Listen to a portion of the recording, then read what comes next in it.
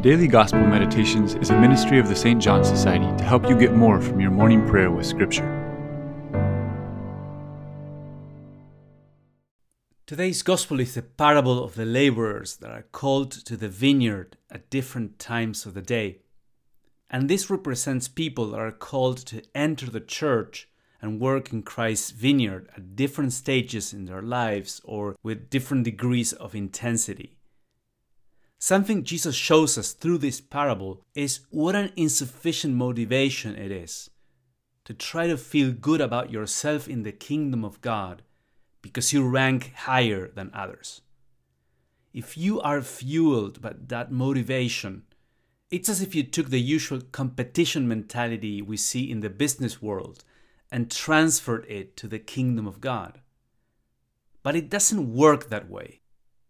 Yes, by doing more in the kingdom, you can bear more fruit and grow more spiritually. Don't think that there is no incentive to grow, as if it didn't matter how generously you want to serve. It does make a difference in you and in others. What it doesn't mean is that by doing more, you make sure you get to be in the higher percentile, because you have no idea what others have been through, what their challenges are, what amount of graces they have received. For example, could John the Apostle have been disappointed that the repentant thief was received in the kingdom at the last hour while he had a long way to go? Of course not.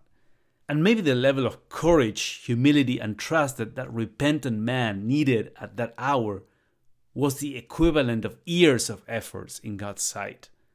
Only God knows. What Jesus is telling us, in other words, is be faithful to your own path without trying to compare yourself with others, since that is something only God can do. And then another reason why competition is not the rule of the kingdom is that working along with Christ in this life is already part of the reward itself. See, for some people, being Catholic and praying and observing the commandments feels like a burden. They haven't realized that the one who is their reward is already inviting them in this life to live in a certain level of friendship and union with Him. The joy of loving God and others in this life is like a spark from that fire that burns in the temple of God in heaven. So, what does Christ's invitation to work in His vineyard mean for you? Do you experience it as a blessing or as a burden? What is the true motivation for serving Him that Jesus wants you to find?